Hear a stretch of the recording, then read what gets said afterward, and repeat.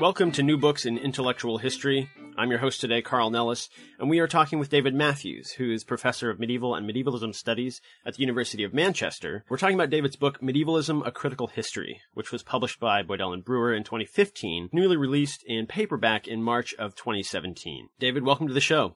Thank you. Thanks. It's a pleasure to be on it. This is a really exciting book for those who are interested in tracing what has been variously called medieval afterlives or reception of the medieval. Yeah. There's a lot going on here. The way that you interact with some of the really good work that's been done in the past decade as the field of medievalism studies has come together. Really exciting, really interesting. David, I'm very pleased to have you on. Thank you so much for the time. Let's start with a little bit about what brought you to this field and this study. How did you come to think about and work on medievalism? It was a long time coming for me, this book. I grew up, I'm Australian. I grew up in an Australian city, and I became broadly interested at a fairly early age in medieval literature, medieval studies, and you could still then, when you got to university, when I was an undergraduate, you could still study in considerable detail medieval literature, which I did. But I was also surrounded by things that were to me slightly strange objects. I mean, you know, obviously enough, you're in Australia, you have no real direct contact with medieval artifacts. But what you do have, and particularly in the city where I grew up, is a lot of neo-Gothic architecture. A lot of neo-Gothic churches, but also the buildings of the university where I studied, the University of Adelaide, had these sort of grand neo-Gothic buildings. It was also a city which, strangely enough, was a very important place for work produced by the company Morris Marshall Faulkner and Co. And that's the company that William Morris co-founded to make textiles and furniture and stained glass and so on. There's a lot of that sort of material in Birmingham and London, which is not so surprising, but also in Adelaide, because there were particular families that bought it. So I grew up surrounded by this sort of Middle Ages at a remove, or at least one remove, perhaps a couple of removes. This strange sort of culture that came from elsewhere. And I ended up writing an undergraduate dissertation on William Morris and getting interested in his late prose works at the same time as I was working on actual medieval literature. That's all now quite a long time ago. And I went into a career in, fairly conventionally in medieval literature. But something about that context of how the Middle Ages came back into prominence in the 19th century and how it was reinvented and seized upon by very diverse people, conservative thinkers and radical thinkers and so on. Something about that never let me go. And of course, as you pointed out in your introduction, we've seen in the past 25 years or so various scholars getting interested in what has come to be called medievalism studies. The journal Studies in Medievalism was founded in 1979.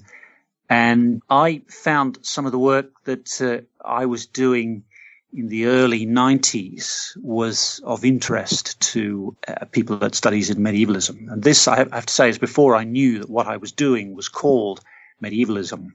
Right. But, my first book was an investigation into how the study of Middle English came about in modernity from the late 18th century onwards. And I didn't really think of that in the framework of medievalism. But the editors of Studies in Medievalism did, and they solicited an article from me. And, to some extent, the book we're talking about now really was a case of my acknowledging, well, everybody else thinks this is what I'm doing, so I'm going to actually set out and do it. I'm going to write a book with medievalism in the title and just do it. Right. And how long ago was that you launched the project? Yeah, it's in one sense, as I say, it just is a long time coming. I just, I for years and years, I've been just making notes about, this or that medievalist film that I might have seen, or a museum that I might have gone to.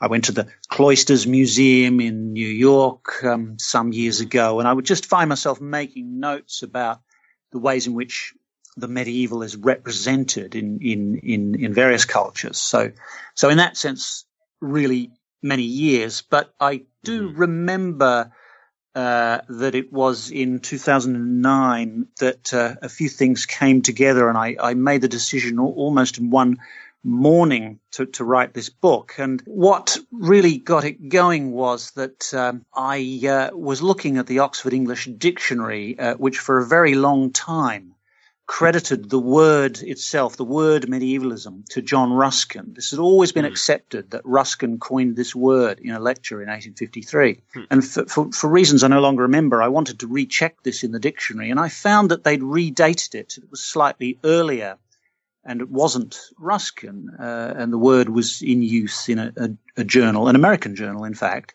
And I looked at it and I thought something about it didn't sound right. I thought, I'm just not at all sure that this word would first have been used outside of a British context. And by sheer coincidence, a big new periodicals database had gone online, and my university had access to it. And I did a few minutes' work just fishing around in the first half of the 19th century and looking at this word medievalism. And to my amazement, about 20 minutes later, I'd redated the word medievalism several times. Right. And pushed it back a few years each time. And I was so taken with this that I then looked at the word medieval, which appeared to be first in use in 1827, which was a surprise to me. I found that quite late. And I had a go at redating that. And once again, within a short while, I'd redated it by about a decade. And I was in one sense, amazed by this, but in another, it's not surprising. I mean, the editors of the OED didn't have the massive digital resources that we now have.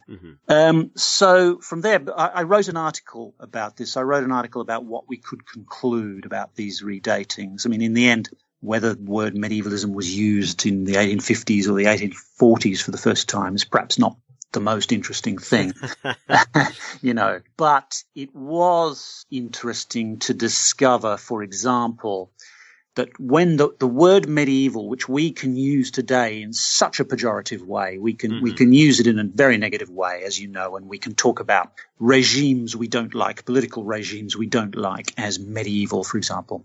I realized that when it was first used, that was not the case, and indeed, there was a concerted effort to keep this word a kind of scholarly and objective word, and to get away from the connotations of another word that was very prevalent at the time, and that word was Gothic. And in the early 19th century and before then, if you wanted to talk about the medieval period, you did not have the word medieval, and people used various words. Gothic or feudal was another. These words all had negative connotations. I mean, they had other connotations as well, but they could be used negatively. So to me, it was of interest just to see the sort of semantic history, and to see that within a couple of decades, say, of the first use of this word medieval, it was once again being used in a negative sense. And I realized there's something very powerful about the idea of the Middle Ages itself, which meant that it didn't matter what new adjective you tried to come up with to, in a sense, purify the semantic field. That didn't matter. People's ideas about the Middle Ages were too strong, and those ideas would sooner or later overtake whatever words you had coined to describe it. From that point where you're addressing kind of what really got you thinking and writing about this in terms of the conceptual history, yes, you come to the point where you've written a book that provides a guide to the field of medievalism studies that sketches out the history of medievalism and that offers a critique. You say this in the preface. You're offering a critique of the practices that have grown up around the study of medievalism, though you're doing so sympathetically and with the aim of furthering future study. So what was it like when you were thinking about this work coming together and building on that kind of conceptual history that you've just traced for us a little bit, some of those starting moves? How did you go about thinking about publishing the research that you were pulling together?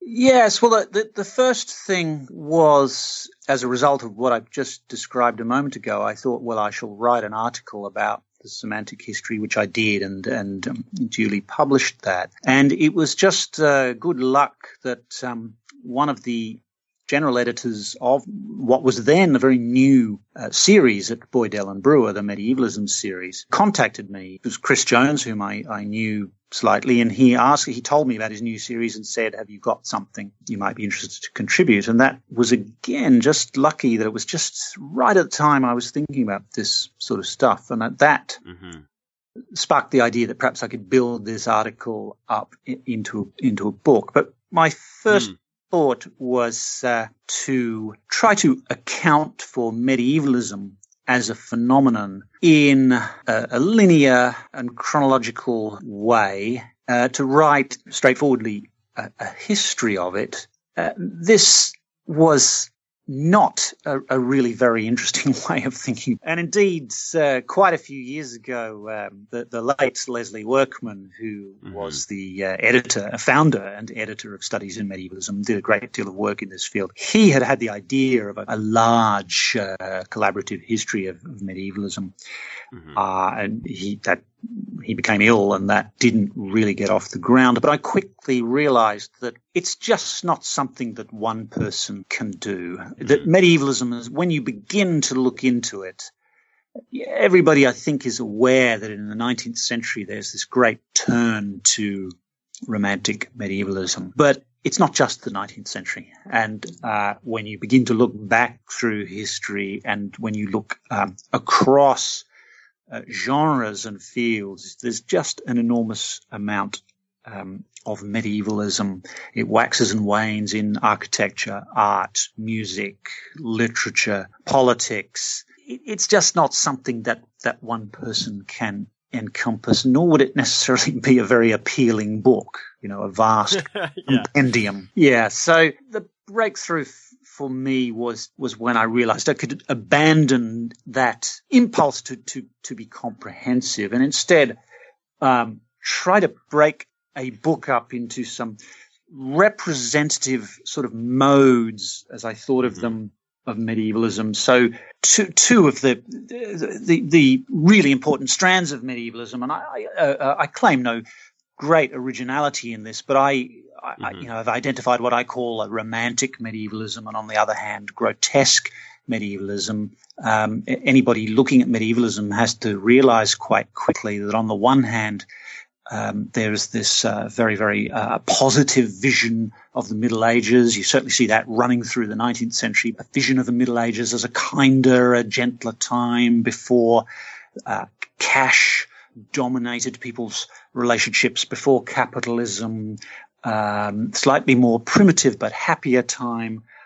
But on the other hand, we have this sense of the Middle Ages as barbaric and as in every way uncivilized. Right. These are obviously very starkly opposed ideas of the Middle Ages, and they coexist somehow quite comfortably in our discourse about the Middle Ages today. So I called these two strands romantic and grotesque medievalism, and that helped me to separate out a couple of different ways of thinking about medievalism. But then I, thankfully, for everyone I think who gets to read this book, I gave up the linear model, the chronological model, and instead, as you know from looking at the book, I've got three sections, one of which is, the first of which is simply the section taxonomies, which is just a way of thinking about the different terminologies that have been applied, that might be applied, different kinds of medievalism. And then my second section, time, space, self, society, in which I explore medievalism in relation to in relation to really big concepts. And finally, a section entitled History and Discipline. And that section is more for people thinking about academic medievalism and how we might go about defining a field of medievalism studies, where it's going to go, what its future is, and most crucially, what its relation to more traditional medieval studies is. As you were discussing grotesque medievalism and the romantic medievalism, or the medievalism of plague and torture and some of those concepts that have accreted around that idea, you also introduced the idea, in addition to a Gothic or a grotesque medievalism, in addition to a chivalric or romantic medievalism, a civic medievalism. And where the other two were evident from the conversations I've had both in the academy and more generally, this was a new idea to me that I found really powerful. Can you talk a little bit about how civic medievalism also became an analytical tool for your work? It's whenever you come up with a large binary like romantic and grotesque, initially there's a tendency to feel pleased with yourself that you've broken something down into large concepts. Yeah. And then, of course, you start seeing the exceptions. You start seeing things that don't necessarily quite fit. One of the really defining events where medievalism is concerned for the 19th century was an event called the Eglinton Tournament in 1839, where a group of young aristocrats, chiefly pretty conservative aristocrats, put on a mock tournament, which involved them in having armor made and training their horses and having weaponry made suitable for the 14th, 15th century. And this event, among other things, has been credited as the origin of present-day reenactment. You know, today, of course, there's a lot of reenactment societies, and many of them acknowledge the role of the Eglinton Tournament. So I sometimes think of romantic medievalism as this Eglintonian medievalism. It's another way of talking about it. And even in the period, it was derided by many people as the airy-fairy version of the Middle Ages, the overly romantic, impossibly dreamy sort of Middle Ages. The civic medievalism is a more hard-headed adoption of medievalism by people who wouldn't necessarily have had anything to do with something like the Eglinton Tournament, who wouldn't have been interested in that, but who at the same time didn't simply write off the Middle Ages as this time of darkness and superstition and barbarism. And what I was thinking of here, where I'm sitting now in the University of Manchester, I'm about a mile away from a truly magnificent town hall, Manchester Town Hall, built by an architect named Alfred Waterhouse in the 1870s. In fact, he also built some of the university buildings that are closer to hand. It became clear to me, I see this town hall most days of my life, and clearly it's a great statement of how magnificent neo-Gothic architecture could be. But equally clearly, it was not built by the kind of people who were very invested in conservative, aristocratic fantasies of order. It was built by the people who developed a modern industrial metropolis. I had to start thinking about a different category, which I called civic medievalism, which sits somewhere between romantic and grotesque medievalism, but a bit closer to the romantic medievalism, I think. A more sort of practical version of medievalism in which, say, the city fathers of Manchester did not want to look to aristocratic fantasies, didn't look to a barbaric Middle Ages, but they were interested in something like the old trade relationships of the late Middle Ages, the guilds, that part of the Middle Ages which actually espoused and encouraged trade and labor and industry. Since I wrote that book, I've become, this is the area that I'm probably most interested in, I've been exploring what I called then civic medievalism, but I'm also now thinking about a kind of industrial medievalism. It's very common in this part of the world to find railway tunnels or Victorian reservoirs, dams, which are constructed in extravagant neo-Gothic styles. And that really sets you thinking, what is it about the Middle Ages that appealed so much to the people who built things like reservoirs and railways, particularly in places where few people were ever going to see them? Why build such things like castles or give them this elaborate architecture that few people were ever going to see? So that's where my current work has developed on from the idea of civic medievalism. Mm-hmm. And I think really helpfully in the book, you set up the ways in which, across the binary of the grotesque and romantic, that these ideas are paired, their boundaries are fuzzy, they sometimes collapse into each other. There are points of contact where a community maybe who's engaging with ideas of the medieval will slip back and forth between them, or a story that is using ideas of the medieval will move through beats or moments of employing the Gothic medieval, employing the chivalric medieval over the course of a work or over the course of time as a community develops and uses these ideas. So I really appreciated that about your analysis. You're not drawing rigid binaries here, but you're employing these analytical terms to help us understand and place certain acts and moments in an intellectual history that helps us to make sense, as you're saying, of who's making these choices and why and what's interesting them in bringing back a certain kind of Middle Ages in a certain moment. Really powerful in your argument. The other thing you set out right in the preface, so maybe this is a good point to talk about it a little bit, is the way you establish the importance of the 1840s for medievalism. Can you talk a little bit about what the 1840s does in your argument and why it's important to employ that analysis of the 1840s to study medievalism as a whole? Just briefly on your first point, I think that it is very important to say that these kinds of medievalism are not mutually exclusive, that a grotesque medievalism, or whatever you want to call it, does not necessarily exclude the romantic kind. And one of the examples I used of this is Walter Scott's novel Ivanhoe. Walter Scott is, of course, very, very often thought of as perhaps the key figure in early 19th century medievalism, the person who really brings back a taste for the medieval. Without his novel Ivanhoe, there perhaps wouldn't have been an Eglinton tournament.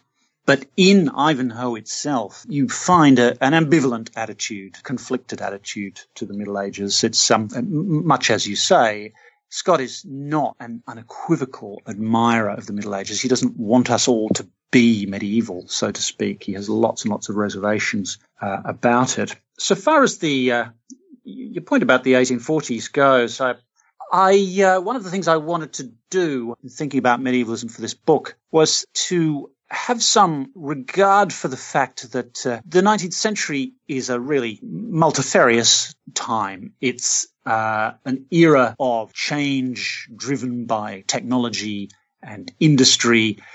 We think we perhaps have a monopoly on change, but arguably the 19th century is much more dramatic in terms of the change it experiences. And I did not want to suggest that medievalism was a more dominant mode of thinking or indeed behavior than it really was. I think it was very, very important, a really strong strand that runs through 19th century British literature. You also find it in American writing, in French and German writing.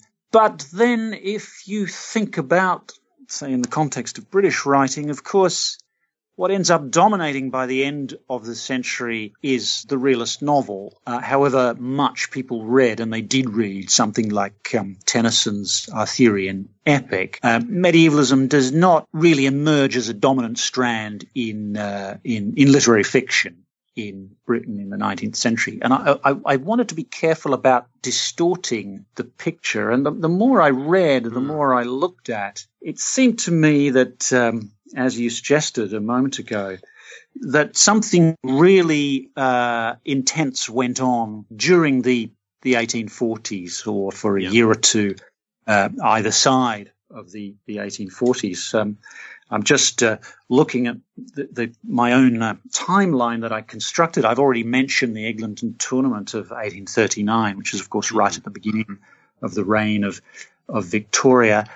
I mentioned this a little earlier, that the word medievalism itself is coined in about 1844. It starts being used. I mean, nobody is aware of having coined it. It starts being used in that time, and it's used in a context. One of the important things that's going on in Britain in the 1840s is that Catholic emancipation has happened a few years earlier. And there's the beginnings of what was called the Oxford movement. The most famous figure in which is Cardinal Newman, who converts from Anglicanism to Catholicism in 1845. And this is a really it's a major and shocking event in religious circles in that period. It's also the period when a figure that we haven't mentioned yet, Augustus Pugin, is publishing his important early work about architecture. And he is responsible for a work called The True Principles of Christian or Pointed Architecture. He had earlier written a work called Contrasts, and the drift of these works was to privilege late medieval Gothic architecture. And one of the consequences of his published work was that he became involved in the redesign of Westminster Palace, which burnt down in 1834. This was the home of the British Parliament. And, of course, famously, the building that we see there today, this massive, celebrated neo-Gothic structure, was commenced to replace what had been burnt in the 1830s. And the key decision that was made, it could have been, in theory, it could have been a neoclassical building, it could have been an Italianate building, it could have been anything. But the decision was made that it ought to be a neo-Gothic building. So, and this rippled outwards in many building programs around the country, many lesser building programs. If people felt their parish church needed renovating, usually what happened at this point was that a neo-Gothic church was built, or a neo-Gothic renovation of the medieval original took place. So in other words, it's not just metropolitan literature, it's not just writing that's circulating among a small elite that is representing the medieval to people. It's actually something going on around obscure parishes all around the country, as hundreds and hundreds of churches are rebuilt, or sometimes just knocked over so that they can be built afresh in a newly medieval style. So I felt that this was really something that marked the 1840s in particular, and in Britain, though not exclusively in Britain. But it also seemed to me that the 1840s represented a high watermark of this kind of interest in the medieval, and that it did fall away to a considerable extent thereafter. Another instance of medievalism in that decade is the establishment of the Pre-Raphaelite Brotherhood in 1848. And they're very influential. They have a lot of influence on painting in particular, and literature to some extent. But of course, the Pre-Raphaelite Brotherhood didn't really last very long as a brotherhood. Really, the medievalist impulse is mostly seen in the work of Dante Gabriel Rossetti. The other Pre-Raphaelites mostly go off, into doing other things. So what I wanted to try to trace was what happens next. And medievalism remains important. You see plenty of medievalist literature after about 1850, and medievalist architecture for sure. But I felt that it also ebbed to a large extent. Two things that I think worth saying. One, quickly, that the timeline you've mentioned is included as an appendix in the book. So you've created this timeline of medievalism, and that's there for readers of the book to take a look at. The other thing that that you make use of as you're moving through your argument is, you mention it briefly and then continue to use it, Raymond Williams' ideas about dominant versus residual culture. Could you talk a little bit about the use, the kind of the mileage you got out of those ideas when you wanted to discuss how important or primary medievalism was in a particular moment? Yes, I found Raymond Williams's old idea of the residual versus dominant useful because there are plenty of cultural artifacts in which medievalism is evident, but it's clearly not dominant or clearly not the most important thing about it. Probably a useful area in which to think about this is in what happens in literature in particular after the Victorian period.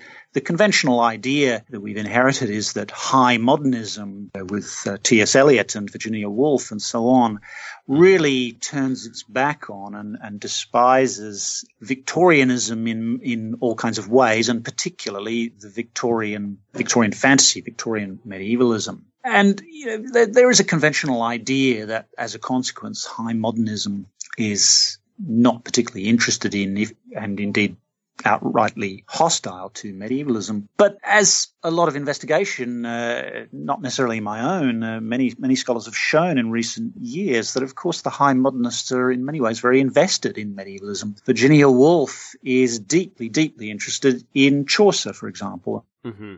Writes a lot about Chaucer. Yep. There's a lot of work on James Joyce's medievalism in recent years. And the example that I've used in my book is something like T.S. Eliot's The Waste Land, which you can't really think about without thinking about medievalism.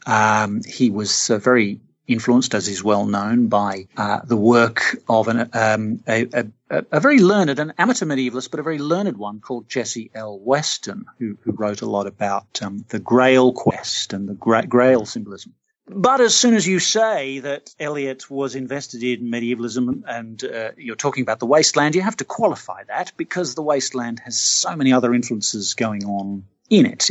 Eliot is so caught up with classical mythology, with the Bible and other influences. So medievalism is perhaps residual in Eliot's modernism, but it's certainly there. It's not something that Eliot has turned his back on. And so once again, for me, it was using this sort of notion of residual versus dominant was a way of trying to be more honest about the cultural history of medievalism, trying to avoid exaggerating its importance at the same time as trying to bring it forward where previously it had been perhaps under-recognized. One of my favorite phrases you used to express that was when you noted that medievalism remains nested within modernism. It's not eliminated, but I just thought that image of, something small nested within something larger that's pulling in all the pieces of the past and, the anxieties about structure and order and the way that medievalism, maintains a place in that intellectual moment. I thought that was beautifully expressed as nested within. Moving on from there, you end that chapter by saying that the most helpful analytic in your mind is to address medievalism as a discourse. Yes, yeah, sure. I'm still dealing with the image of medievalism as nested. I'm kind of thinking of you make it. It's my phrase, I guess. It's like the alien inside the body of modernism, threatening to burst out of its chest. Yeah, medievalism as a discourse for me. This is another aspect, I suppose, of medievalism as sometimes dominant, sometimes residual, and of course, to use the other Raymond Williams term, sometimes emergent. Right. I regarded it as something which threads its way through a range of different cultural forms. So when you contemplate, say, a neo-Gothic building like the Houses of Parliament at Westminster or just a plain parish church that was built in the 1840s, you're looking at something that seems to, in every possible way, or as many ways as possible, to invoke the medieval, to be indistinguishable from, so to speak, the real thing. And that's what you often see with a mid-Victorian parish church. But much more often, medievalism is invoked as a kind of idiom or a discourse, something which inflects some other kind of form or genre. Mm-hmm. And a scholar whose work I admire a lot, John Gannam, is someone who has brought this out, for example, in modernist and postmodernist architecture. He's discussed the ways in which skyscrapers in the US, very often while they appear to be the last word in architectural modernism or postmodernism, will very, very often reveal some medievalist touch, some kind of version of a turret or a crenellation. That kind of medievalist idiom creeping in or being deliberately introduced into a form that on the face of it is doing something completely different. So, yeah, discursively, medievalism threads its way through a lot of cultural forms that on the face of it have nothing to do with the Middle Ages or even, want to turn their backs on the Middle Ages. Mm-hmm. And at that point, your argument turns toward, as you said earlier, that second part of the book where you address medievalism in and as time, space, self, and society. You do there address the Oxford movement and the church and the origins of medievalism, but you also then talk about, and this I thought was fascinating, and I guess comes from your background and kind of the way that your analysis is framed by Fabian's idea of the denial of coevalness as a really powerful way of understanding why people would turn to the medieval in analyses of global relations. Can you talk about how your argument moves into that and takes that as a really helpful tool for understanding why we would engage in medievalism? Yeah, well, in the first place, I realized as I was trying to describe earlier that in order to discuss all of this in the space of one relatively compact book, I needed to deal with some very big concepts, hence time, space, self, society. The use of Johannes Fabian's material about the denial of coevalness arose particularly because one day, and before I'd thought about writing the book, I was reading in the newspaper that I get most days, the Guardian newspaper. I was reading about an aid project that the paper itself was engaging in an area of Uganda, an area called Cardinal. And I was struck by and really amazed by the way in which this was framed, because the headline which led off said something like the journey from the 21st century to the 14th century takes just 14 hours.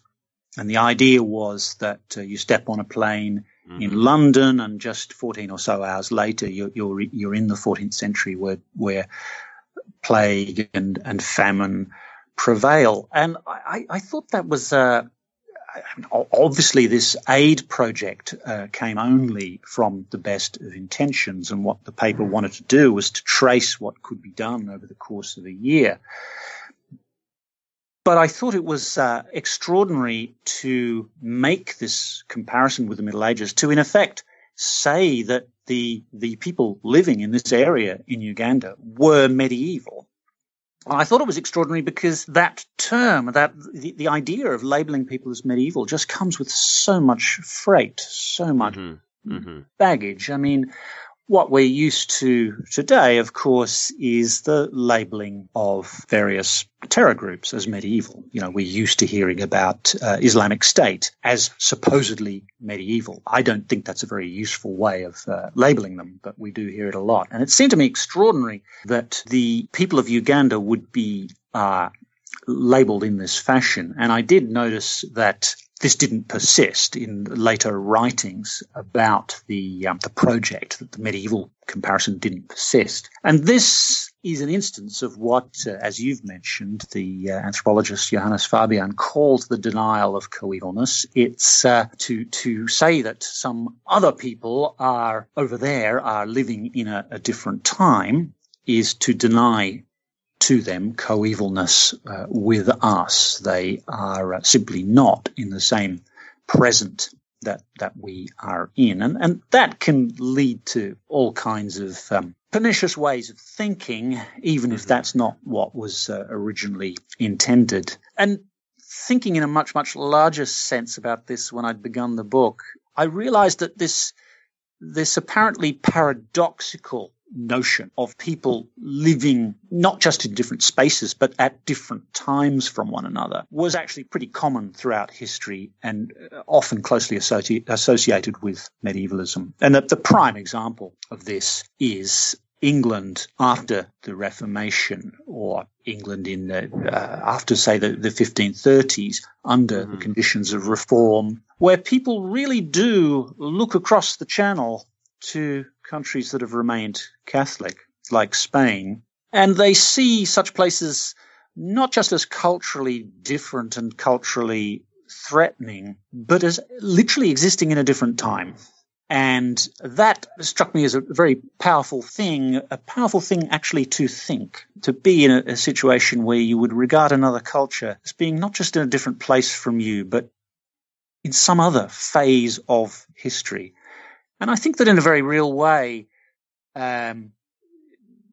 people under conditions of reform in England actually feared not just invasion, but they feared that, and they feared invasion with good reason, of course, at times, they feared that an earlier time would come back, that the Middle Ages would come back. And I think that kind of what results from that is this denial of coevalness, which is it's a peculiar but very powerful kind of phenomenon. The other really powerful scholarly work that you draw on in this chapter is Carolyn Dinshaw's work on time. Can you talk a little bit about how you pulled in her ideas about the queerness of time in engaging Fabian's work and some of what you've just been talking about? Yes, well, Carolyn Dinshaw, who's at New York University, is a really, really important figure in medievalism, and someone whose work has been really influential on my own. Her book, her last book, How Soon Is Now, is about kind of queer politics of time. She goes even more deeply into the kinds of things that I've just been talking about to talk about what she calls queer models of time. That is, models of time that simply refuse to stay linear in an easy sort of way. The book opens very evocatively when she records going to what was billed as a sort of medieval fair, a medieval event.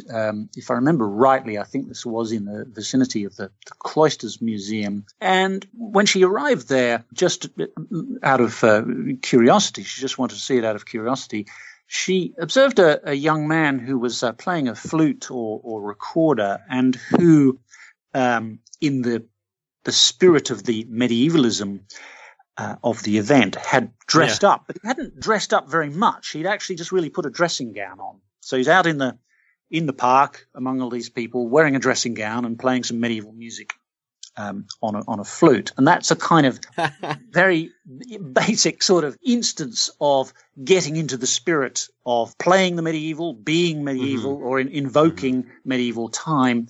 And she takes off from that to talk about models of time in which either time itself refuses to, as it were, stay linear, or people more particularly refuse to let it be linear. She's interested in narratives which fold time, or at least attempt to fold time, which attempt to sort of reach out and touch alternative times. What I was talking about before with the denial of coevalness, and obviously with the example of Reformation England looking at, say, Spain or France, that's really all about fear, and, very much about not wanting that time to come back, being fearful of that past time. Of course, there are closet Catholics at the same time in England who desperately wish for the return of that time. What Carolyn Dinshaw is interested in is a positive model of this queer time, in being able to draw productively on elements of the past, to reach out and, as she puts it, almost, be able to touch that past. She has a kind of it's almost a utopian vision, I think, of how time might work. It's not even necessarily one which I share, but her work is always immensely provocative and immensely fruitful in that regard. The way you used it allowed you to bring in the idea of nostalgia to good effect in the writing. The next chapter is kind of about space, and you talk about tourism. You address ideas of authenticity and especially touristic capital. You go to Oxford, you go to southern French villages, you talk about Crusade and the Cathars and Tintagel. You talk about St. Mary's Cathedral in Sydney and that kind of colonial space and what it means to build a medieval cathedral there. Really interesting. There's so much more in the book that we can't cover, but I would love to hear you talk a little bit about, especially for our intellectual history listeners, what you do with chapter 4 as you start with Grossman, and then you go from there to talking about Kenelm Henry Digby's work, and then William Morris's work, and then come to the present with Hedley Bull and some of the way that neo-medievalism is being used as a tool for understanding contemporary political economy. Could you kind of walk us through what you're doing in that chapter on the way that different people imagine medieval selves and potential for being medieval in the present, from Digby to Morris to Hedley Bull? Yes. As I was writing, of course, I was always aware that one of the big phenomena of current medievalism is to do with reenactment. And the Society for Creative Anachronism, I think, is well known to many people. It has thousands of members worldwide, and many of these members are interested in reenacting versions of medieval history. They adopt medieval personae. It's not exclusively a medievalist society, but it has very much a medievalist impulse. I'm not a reenactor. I don't really know much about that area, or I didn't when I started with this, but I was very curious about it, and I knew that I had to think more deeply about it. So the chapter that you're talking about almost ends with the SCA and the idea of reenactment, but it starts much earlier than that, because I wanted to think about what it is that makes people interested in taking on medieval personae. Why might someone want to recreate a second self that is a sort of medieval self, or even in some cases to make that second self the primary self? This is not something that I felt I fully understood. And I began in perhaps a slightly odd place, which is a novel that was very famous in its time. It was published in France in 1898 by J.K. Huysmans. It's called La Cathédrale, the Cathedral,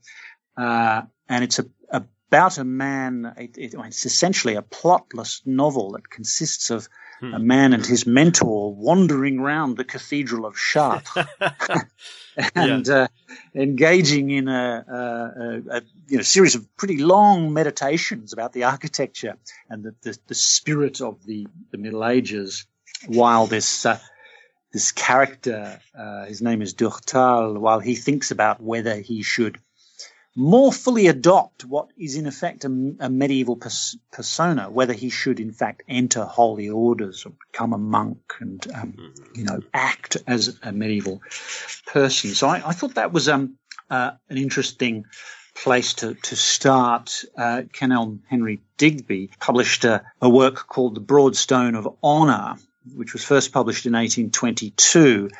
But he kept on revising it and expanding it. He converted to Catholicism. And essentially what this book did was to instruct people in how to use chivalry as a code of behavior. I say instruct people. Of course, it was pretty masculine. Audience that was in mind. Digby had the pretty strange idea that if you read a lot of medieval romances, you could simply use these as guides for conduct in the Victorian present. It sounds, I think, fairly mad. And in many ways, it was a pretty eccentric undertaking. But on the other hand, I've talked a lot about Victorian Britain and a changeful time, as driven by industry and technology in forms people had never seen before. And one response is to turn back to the past, to a nostalgic appreciation of things that perhaps looked a bit more stable and comforting in that changeful present. I don't think many people really adopted Digby's ideas from the Broadstone of Honour, but in a broader sense, the notion of chivalry was very pervasive in 19th century Britain, certainly in the US in the 19th century. The notion of chivalry in the Old South, for example, we don't really have time to go into that, but it's lurking there behind the American Civil War. So chivalry as a code of practice, as a way of being, and a specifically medieval way of being, becomes pretty pervasive in various forms in 19th century Britain, as I say, but beyond. And it has various interesting outcomes.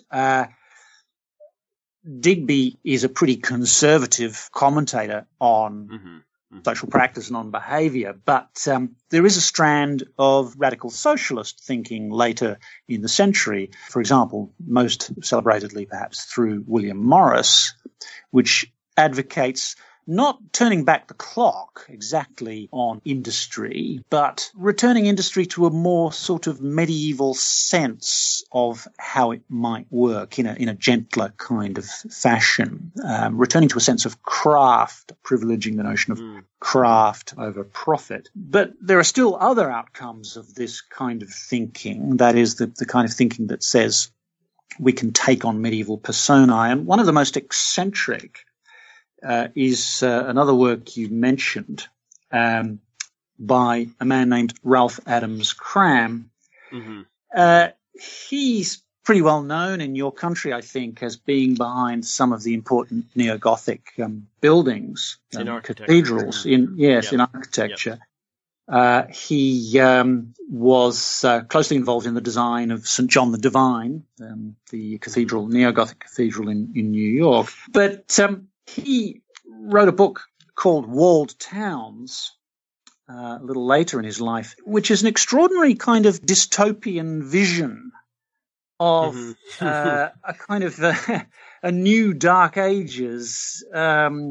He's writing immediately after the First World War, and he expounds a kind of a macro-historical thesis about what happens when empires lose their power. And he suggests in 1919 that the world is facing a new Dark Ages and is threatened by new hordes of Huns and Vandals. So it's a very grim kind of way of looking at what might happen in the world. And his response to that is that what we need to do is, given that the curve of civilization is on a downward trend, we need to sort of retreat into these places of safety, walled towns, creating little kind of oases in this troubled world, oases of culture and the intellect. And it's a specifically kind of medievalist vision. It even sounds a bit like the way the world of Game of Thrones looks, I think, back there in 1919. So this was not in any way adopted. It did not come to pass, but it's interesting how, and this is something that a scholar named Bruce Holsinger has written a lot about. It's a very influential book in international relations called The Anarchical Society by a man named Hedley Bull, is another book which very seriously takes on the idea that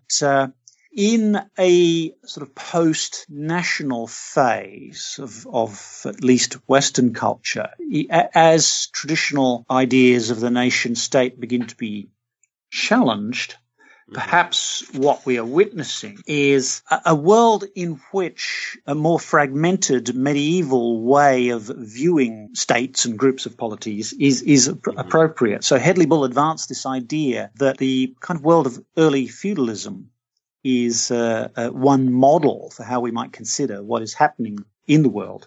This book was written some decades ago, and of course things have moved on and changed once again, but it's an instance of the way in which people, often in a very serious forum, keep returning to the Middle Ages as a model for thinking about how we might be living or how we might live. So you have that on the one hand. On the other hand, you have much more, at a more grassroots level, I guess, via something like the Society for Creative Anachronism, you have this possibility that the individual or small groups of individuals or families can respond to the modern world by being medieval, by taking on the medieval persona.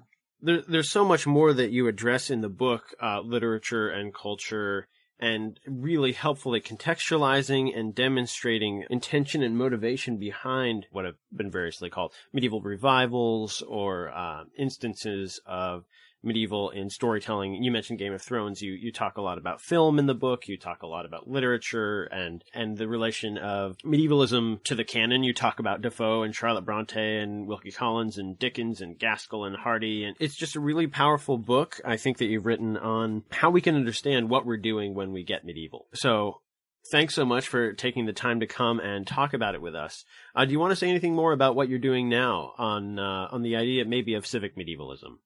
Or is there something else that you're working on that you haven't had a chance to mention yet? Well, I'm doing a couple of things. I did mention the extension of work on civic medievalism. I'm very interested in this. What I'm thinking of is industrial medievalism.